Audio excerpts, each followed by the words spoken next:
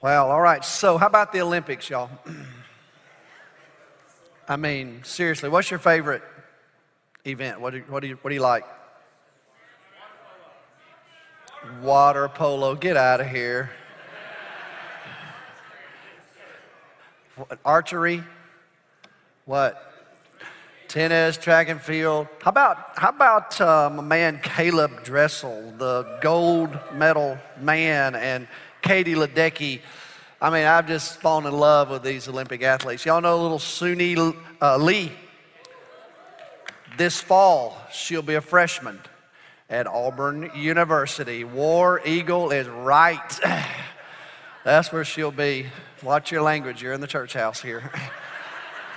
Yeah, we got a little War Eagle in the back from an Auburn man, isn't that right? And then also, I'll have to admit, I can't help it. When it comes to the Olympics, I am full out, unashamed American, okay? I'm just telling you right now, I pull for the U.S. It is what it is. I don't want to get to know any of the other athletes. I don't want to know anything about them. I don't want to get attached to them. I couldn't care less. I am all out America. Justin Thomas, he's a golfer, and he's on our Olympic golf team. He's about this big around. Some of you ever seen him? He's been staying at a hotel next to the golf course because it's too far from the Olympic Village to get to the golf course. And so he said, everybody told him, you've got to go to the Olympic Village just to see the workout room, just to see where everybody trains. And he said, well, I'm going to go. He said, I'm an athlete. I train. He said he went to the Olympic Village the night before his first golf match, and he said it was crazy. It was wide open. Nobody was using the 10-pound barbells that I was using. I was the only one in that whole section, and but he just said, I stood there and watched all these freak athletes in the workout section, So anyway, but it's been a lot of fun. We've had a good time watching it, and there's more to come, right? All right, so 2021 at First Baptist Arlington. Our theme for this year is a journey of faith. So let me just remind you of what we've been doing and what we're getting ready to do as we move into this next era of ministry. So in the winter, we began with a series entitled By Faith, and we studied Hebrews 11 together and looked at all these heroes of the faith. Then Easter, the theme was Believe the Good News, and we studied the Gospel of Mark together. In the spring, the theme was Keeping the Faith, and we studied the book of Exodus together. And then in June, Faith-Filled Families, we read through the book of Proverbs together.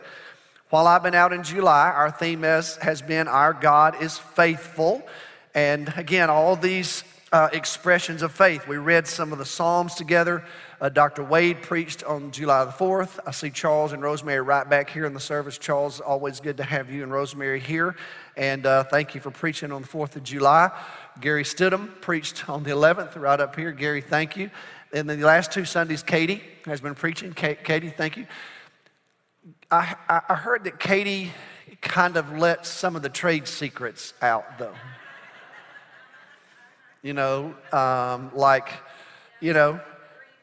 The green room has a photo of the king. Who else would you have in your green room? And she let it be known that it was my green room, not hers. So that was my choice, which is exactly right. But I appreciate them preaching for me. Well, let me tell you where we're going to be in the fall. In the fall, I'm going to preach a series starting in September entitled, What Do You Believe? And we're going to walk through what you and I together believe about several things. And I'm going to ask these questions. So these are the sermons for the fall. What do you believe about belief? What do you believe about truth? What do you believe about Jesus? What do you believe about the government? What do you believe about prejudice or racism? What do you believe about anthropology or gender identity? What do you believe about qualifications for ministry in a local church? What do you believe about the future? That will be the weekend of our 150th anniversary, October 22nd, 23rd, and 24th. And I'll end the series with a sermon entitled, What Do You Believe About Eternity? So this fall, we're going to look at these various topics and have a conversation about what we all believe about them as Christians in the 21st century. And then Missions Month in November, the theme will be Sharing the Faith. And we'll look at the mandate, the message, and the mission. And I'm going to ask all of you Sunday school teachers during the month of November to teach the same Sunday school lesson for three Sundays, a different lesson each week, but we will, throughout our entire Sunday school Bible study ministry, I want to study in the same topics. And then Advent this year is entitled, O Come All Ye Faithful. So the whole year is given to a conversation about faith. And then the theme for 2022 will be, drum roll, I can't share that with you yet because I got to talk to the staff about it, okay? But I've already worked on it and planned out 2022, so I'm looking forward to sharing that with you. So we're in August now, August 2021. What's our theme for August? Well, it's a faith-filled church. So there's a variation on faith in every one of these liturgical sections or seasons in the life of our church. And I want us during the month of August to explore the meaning of a faith-filled church. So we're going to read and study the book of Acts together.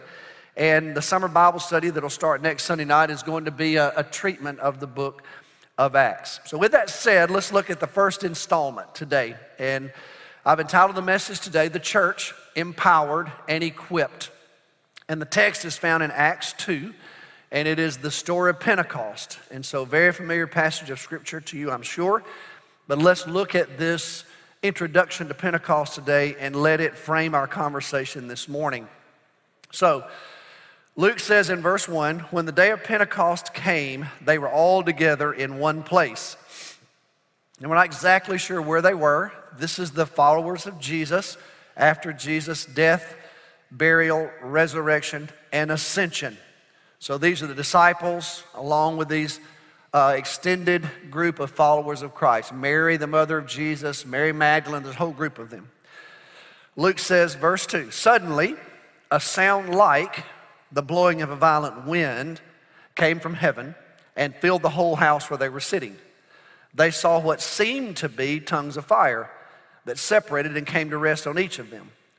All of them were filled with the Holy Spirit and began to speak in other languages. You can put that word there. When you're reading your New Testament and you come across the English word tongues, if the word language makes sense, then that's what it means. If the word language does not make sense, then it means tongues, which is a spiritual gift. Here, they began to speak in other languages as the Spirit enabled them. Now, verse 5, there were staying in Jerusalem God-fearing Jews from every nation under heaven. When they heard this sound, a crowd came together in bewilderment because each one heard their own language being spoken. Utterly amazed, they asked, aren't all these who are speaking Southerners? That's kind of what they meant. You know, Southerners are not known for our enunciation of languages. The good news is I've been here so long with y'all in Texas that I've completely lost my Alabama accent. But Galileans is what they said. Well, the Galileans were not known for their language proficiency. They were accused of swallowing their syllables. They had an unusual accent. Do y'all remember when Jesus was on trial? The people there in the southern part of Israel, in Jerusalem, they said to Peter and the rest of them, we know you're Galileans. Why? We can tell by your accent. You don't talk like us. So Galileans were not known for being proficient in languages. So they said, how is it that here we are from all over the world, and they're not saying that these men and women were speaking in Greek and Aramaic. They were talking about indigenous languages. They said, how is it that a group of people from northern Israel who are untrained in these languages, how is it that we can hear all of them? Look at verse 8. How is it each of us hears them in our native language? Parthians, Medes, Elamites, residents of Mesopotamia, Judea, Cappadocia, Pontus, Asia, Phrygia, Pamphylia, Egypt, parts of Libya, Africa, near Cyrene, visitors from Rome, Jews, converts to Judaism, Cretans, and Arabs. We hear them declaring the wonders of God in our own tongues, our own languages. Amazed and perplexed, they asked one another, what does this mean? Now, here these folks are in Jerusalem at the first Pentecost after the resurrection and ascension of Jesus. Now at Pentecost, the Jews gathered in Jerusalem for a big festival. Sometimes they called it the Feast of the Harvest because the grain had come in and they had harvested it. So it was a time of celebration, thanking God for the harvest. Somewhat like you and I would have a Thanksgiving celebration in the fall where we thank God for what He's done for us. Sometimes they referred to this celebration as the Feast of Weeks because it came 7 weeks after the Passover. And the 50th day, Penta is 50 in Greek. However, by the time in the first century, the Jews also celebrated the giving of the law at Mount Sinai at Pentecost because it was then that in their understanding of their history, that's when they became a people. They became a nation, a holy nation, gathered around the law and the calling of God on their lives. So here they are in Jerusalem at Pentecost celebrating the harvest and the giving of the law. So let's look at what happens. Verse 2, Luke says, suddenly, he says, a sound like. He doesn't say it was a violent wind. He said, but it sounded like a violent rushing wind. And then he says, look at verse 3, he says, it's not necessarily they saw tongues of fire. He said it's what seemed like tongues of fire resting on all of these people. And then they heard something. They heard people beginning to speak in languages in which they were not trained. So Luke shares these 3 phenomena that were experienced by these eyewitnesses there at this Pentecost celebration. If you're a Jewish reader, it can't help but call to mind Mount Sinai, the giving of the law, the violent thunder, the sense of wind, if you will, coming from the mountain, the fire and the smoke of God's presence, God's voice thundering out and sharing this message with Moses.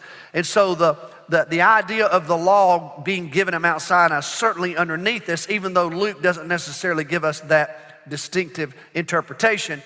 I think it's let the reader understand. So there are Jews there from the diaspora. They are there, he says, from every nation under heaven. In other words, they're there from all over the world. This happens, and then these followers of Jesus start proclaiming the gospel in languages in which they weren't trained. And then I want you to notice what happens in verse 12.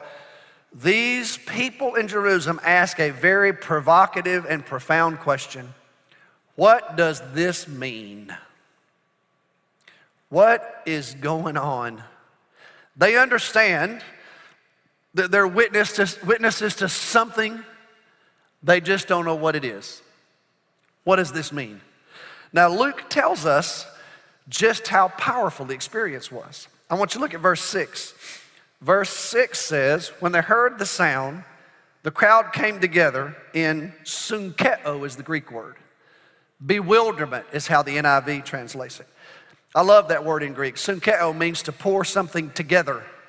It means to stir something up. So when you used it to refer to people, it means they were stirred up. They were confounded.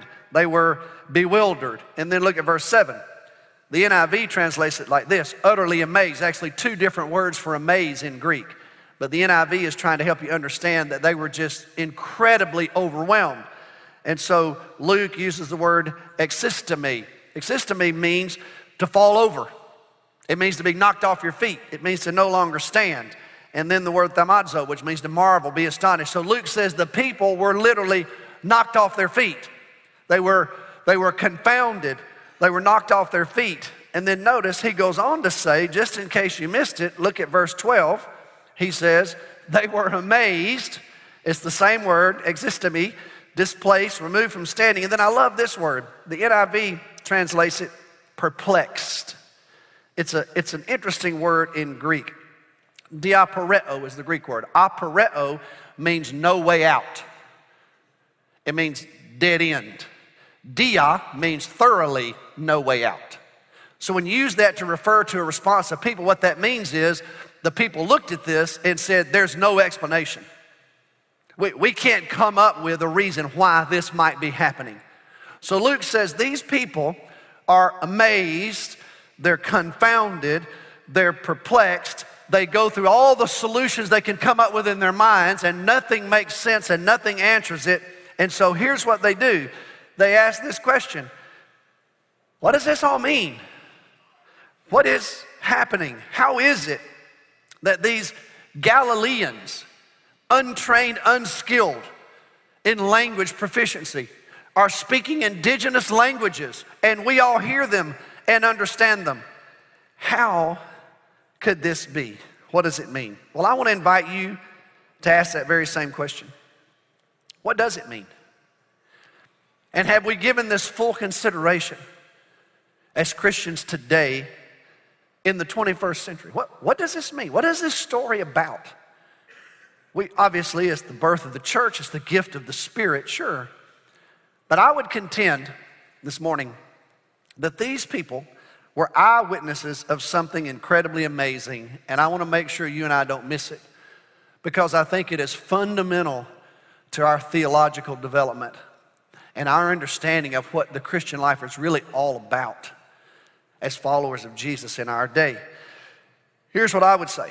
These people were standing at a hinge point in history, maybe even the hinge point in history, because it is the dawning of a new day. A new era is actually being launched right in front of them.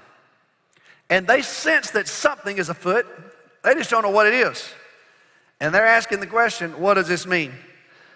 Well, they just happen to be living at the intersection of the two great epochs in biblical history. The two great eras in biblical history, because the Bible paints a sweeping picture of these two great eras. Well, what are those eras? Well, I would say it's the present age and the age to come. And it is here in the life and the witness and the testimony and the death and the burial and the resurrection and the ascension of Jesus and the gift of the Spirit of God that a new era has dawned. And these folks are standing at the intersection of these two grand epochs, the present age, the age to come. Now, you know, the Bible has a lot to say about time. Time is an interesting philosophical conversation, though, really, or subject. Philosophers debate the actual meaning of time. What is time? How would you define time? What does time really mean philosophically, theologically? How much thought have you given to time? Well, I came across a few quotes from some folks who might help us better understand time. Will Rogers, he says, half our life is spent trying to find something to do with the time we have rushed through life trying to save. Lucille Harper says, time is a great healer, but a poor beautician. Michael Oxler says, the bad news is time flies. The good news is you're the pilot. G.K. Chesterton said, the only way of catching a train I've ever discovered is to miss the train before it. Dave Barry says, aside from Velcro, time is the most mysterious substance in the universe. You can't see it, you can't touch it, yet a plumber can charge you upwards of $75 per hour for it without necessarily doing anything. Louise Berlise says that time is a great teacher, but unfortunately it kills all its pupils. And then Lewis Boone says, I'm definitely going to take a course on time management just as soon as I can work it into my schedule. Well, time is an interesting topic. The Bible has much to say about it. The Bible has a lot of words for time. Now, you're probably familiar, and we've talked about this before in the New Testament. The New Testament's written in Greek. The Old Testament's written in Hebrew. The New Testament in Greek has a couple of words, 2 or 3 words that are poignant at this point. Chronos, measured time. We get our word chronology from that. Chronos is this kind of time, or our calendar. Kairos, that is meaningful time. The time was right. The time was full. Eschatos, which means the last time. But the Bible has a lot of words for time. Day, day of the Lord, year, season, moment, hour, wait, tarry, henceforth, hitherto, dispensation, end, eternal, and age or world. I want you to think about that connotation, age. What do I mean by this present age? If these people were living at the intersection of this present age and the age to come, what does that mean? What is this present age according to the Bible? Because the Bible talks about this present age. What is that? Well, this present age is the age represented by God creating everything that is. He creates the world, then he places in the world image bearers, human beings. It's our job, our responsibility to bear his image. However, in the story of this present age, human beings fall and fail God, and that story is told in Genesis 3. And then in Genesis 12, God answers the fallenness of humanity by calling Abraham and his family. And then the story unfolds. And we finally come to the book of Exodus, and Abraham's descendants are gathered at Mount Sinai. And that is where the Jews would say their nation really begins. They receive the law, the glory of God descends upon them, the fire is on the mountain, they hear the thundering voice of God, he brings his people into existence. And they are called by God to be a holy nation for this present age. They are given the tabernacle. The tabernacle represents and actually realizes the very presence of God. They're given the law, the Sabbath, and they are supposed to live a certain way for this present age. They're God's people for it. Now we know this present age is fraught with evil, idolatry, sin, temptation, darkness. As a matter of fact, Israel, as the people of God, called by God for this present age, are in a relationship with a personal God, and they are supposed to reflect God's glory. And according to Exodus 19, they're to be a holy nation, a kingdom of priests, and their life is supposed to be characterized by a certain way of living, and they are to be a witness to the nations. And so the story unfolds in this present age. Well, as time develops, we discover that Israel struggles with their stewardship. And they began to experience failure, idolatry. There was always a remnant faithful to God, however. But then we come in this present age to a season that I would call prophetic pronouncements and ultimately fulfillment. As the story unfolds, Israel matures. They no longer are traveling in the wilderness with a tabernacle. They now finally have a land known as the Promised Land. They build a permanent structure, the temple, and they observe the Sabbath and they keep the law, all of which is designed for this present age. However, God begins to speak to a select group of people in Israel, known as the prophets. And he starts to whisper something in their spiritual ears and give them visions. And they begin to talk about something different.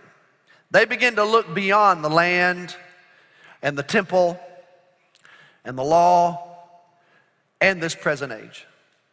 And they begin to talk about things like a new day, a day of the Lord, an age to come.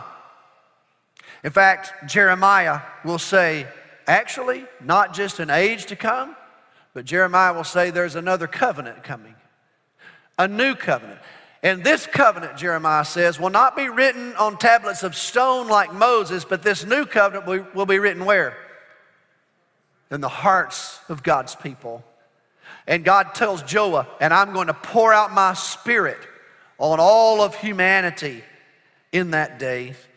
All the nations are going to gather and worship me. My glory is going to spread throughout the earth, we read in the Psalms and in the book of Isaiah. And there's going to be a new heaven and a new earth and an age to come.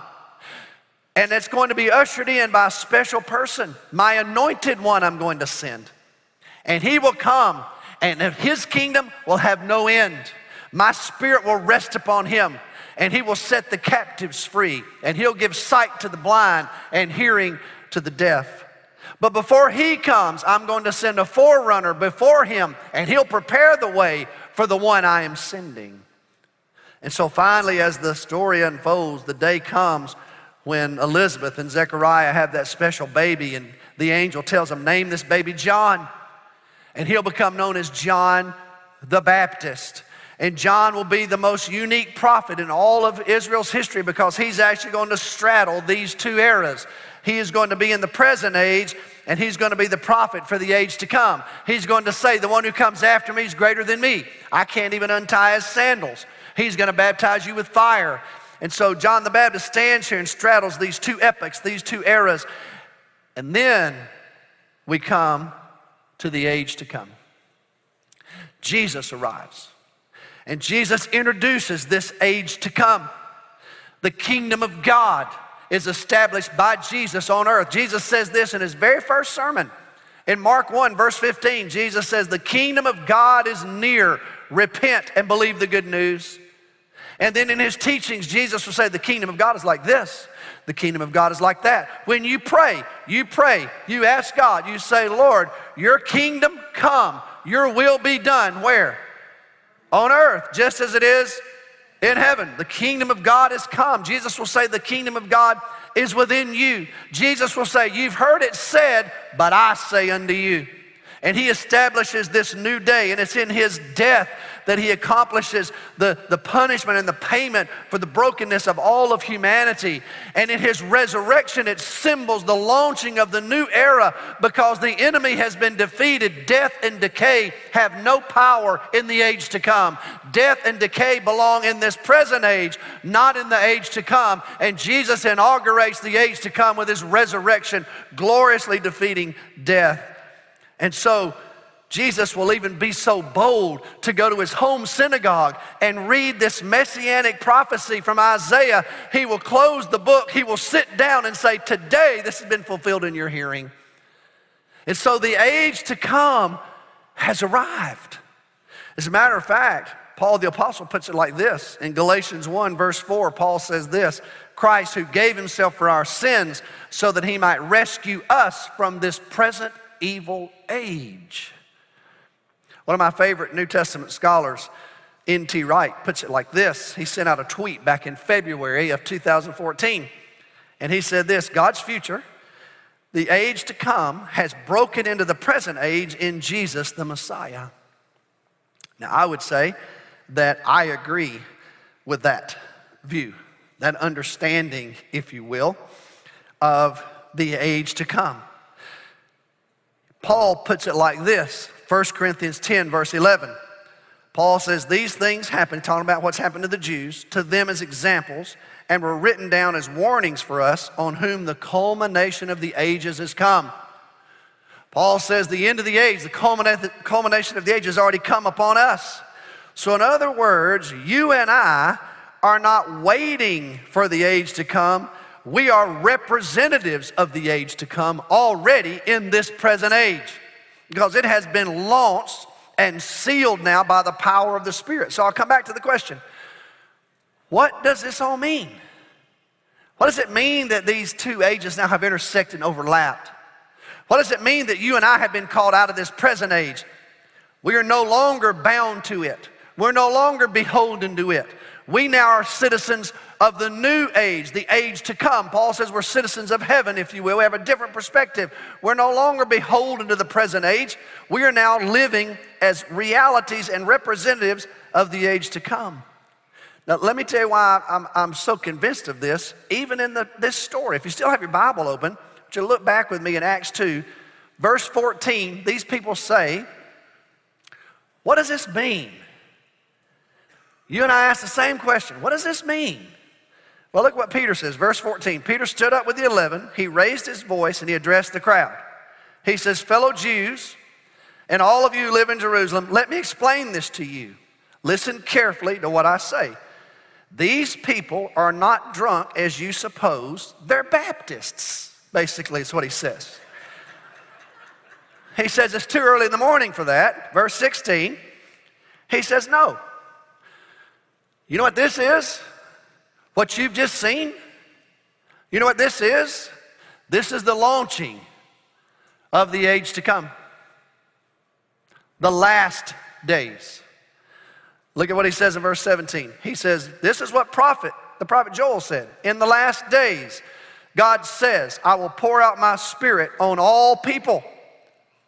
Then he says, your sons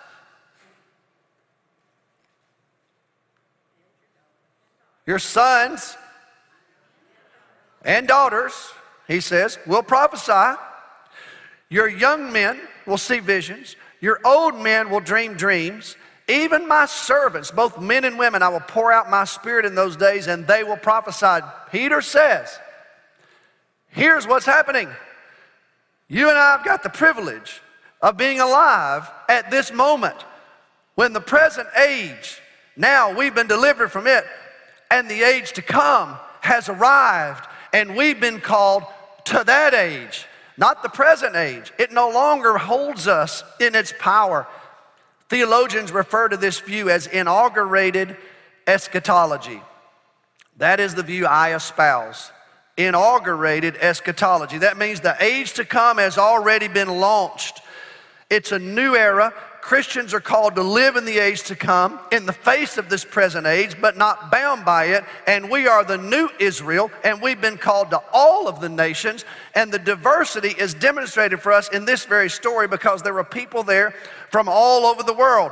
And we've been given the huge task of taking this message of Christ to all the nations in all the earth so that God's glory can be on display across the entire world. It's a huge task. It means we are called to everyone, and it's going to take everyone to accomplish it.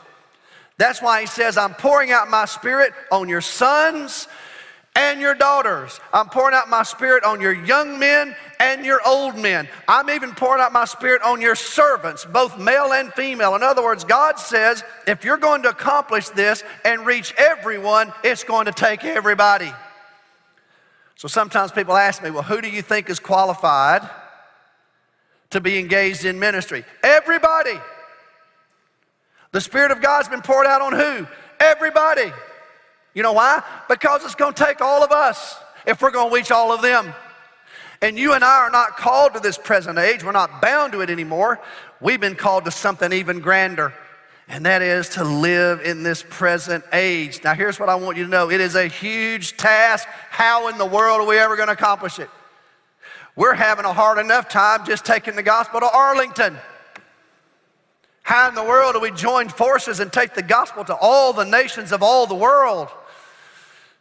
Well, there's good news. The good news is this. It was good news then, it's good news now.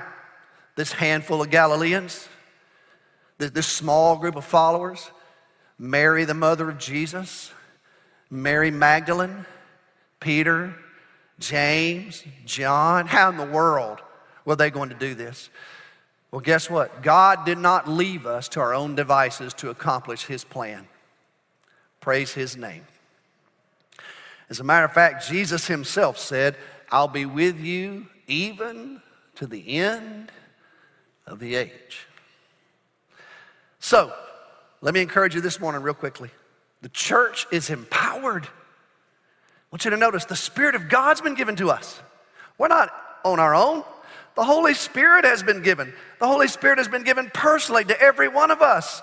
And I want you to know when the Holy Spirit shows up, supernatural is possible. As a matter of fact, it becomes normal. Because the Holy Spirit can accomplish things we would never accomplish on our own. So much so that people are amazed and perplexed as fire and wind and supernatural events because the Spirit of God is powerful and personal. He's not left the church to its own devices. We don't have to rely on our own ingenuity, the strength of our own backs and our own resolve. The Spirit of God has invaded us, and he will empower us to do his will. And then secondly, the church is equipped. What barriers stand in our way to keep us from accomplishing the great plans of God? What are they? Whatever they are, we're equipped to overcome them. In their day, it was distinctions and divisions, things like language and divisions within society, divisions within ages.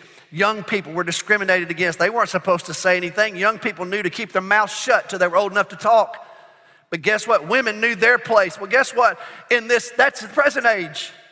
In the age to come, that's already been inaugurated, the Spirit of God has been given. And guess what? Even the servants, even the young people, men and women, sons and daughters, everybody is qualified now because it's going to take all of us. And guess what? Whatever barrier you want to place, whether it's a language barrier, the Holy Spirit turns out can overcome a language barrier just like that. Now, there are a lot of missionaries, I'm sure, who wish they would have one of those Pentecostal experiences in their language training. But there's some amazing stories some of them tell about how God has energized them and used them for his glory in ways they would have never imagined or never believed because they knew it wasn't in their own power. Here's what I want you to know. The church, there's good news. People are asking me right now, what's going to happen to the church after this pandemic? I'll tell you what's going to happen to the church. It's going to be the church of God, empowered and equipped for the task that God's given to us. Because we're the church, we're the people of God. We've been uniquely outfitted for the age to come. Hallelujah. No longer captured by the present evil age. A new age has been launched and God's inviting us to live in it. Let's you and I join the party. If you're still connected to the present age and worried about it, get over it. Come join us. We're in the new era. That means beauty and richness and restoration and redemption and recreation and resurrection and return. All of that is possible now because I'm no longer wearing the shackles and the chains of the present age. I have been set free by God to live in this age that is to come. And I plan on living in it from now on. Hallelujah. Praise God. May it be so. Let's pray together. Father, we love you. We thank you, Lord, for your word and how you've revealed yourself in your word. We thank you for giving us insight and wisdom so that we can properly understand our time, our context, our era, so that we might not be drawn to, shackled in, and driven by this present evil age, but that we might live fully into the age that is to come. And so, Lord, we pray that it'll be so. There may be those right now listening to the sound of my voice who are just chained in this present evil age, and they need to be delivered, redeemed, rescued, restored, resurrected, renewed, revived. We pray it'll take place, Lord. And we ask you to use our church in that grand endeavor, both here and everywhere. And we pray that in Jesus' name. Amen.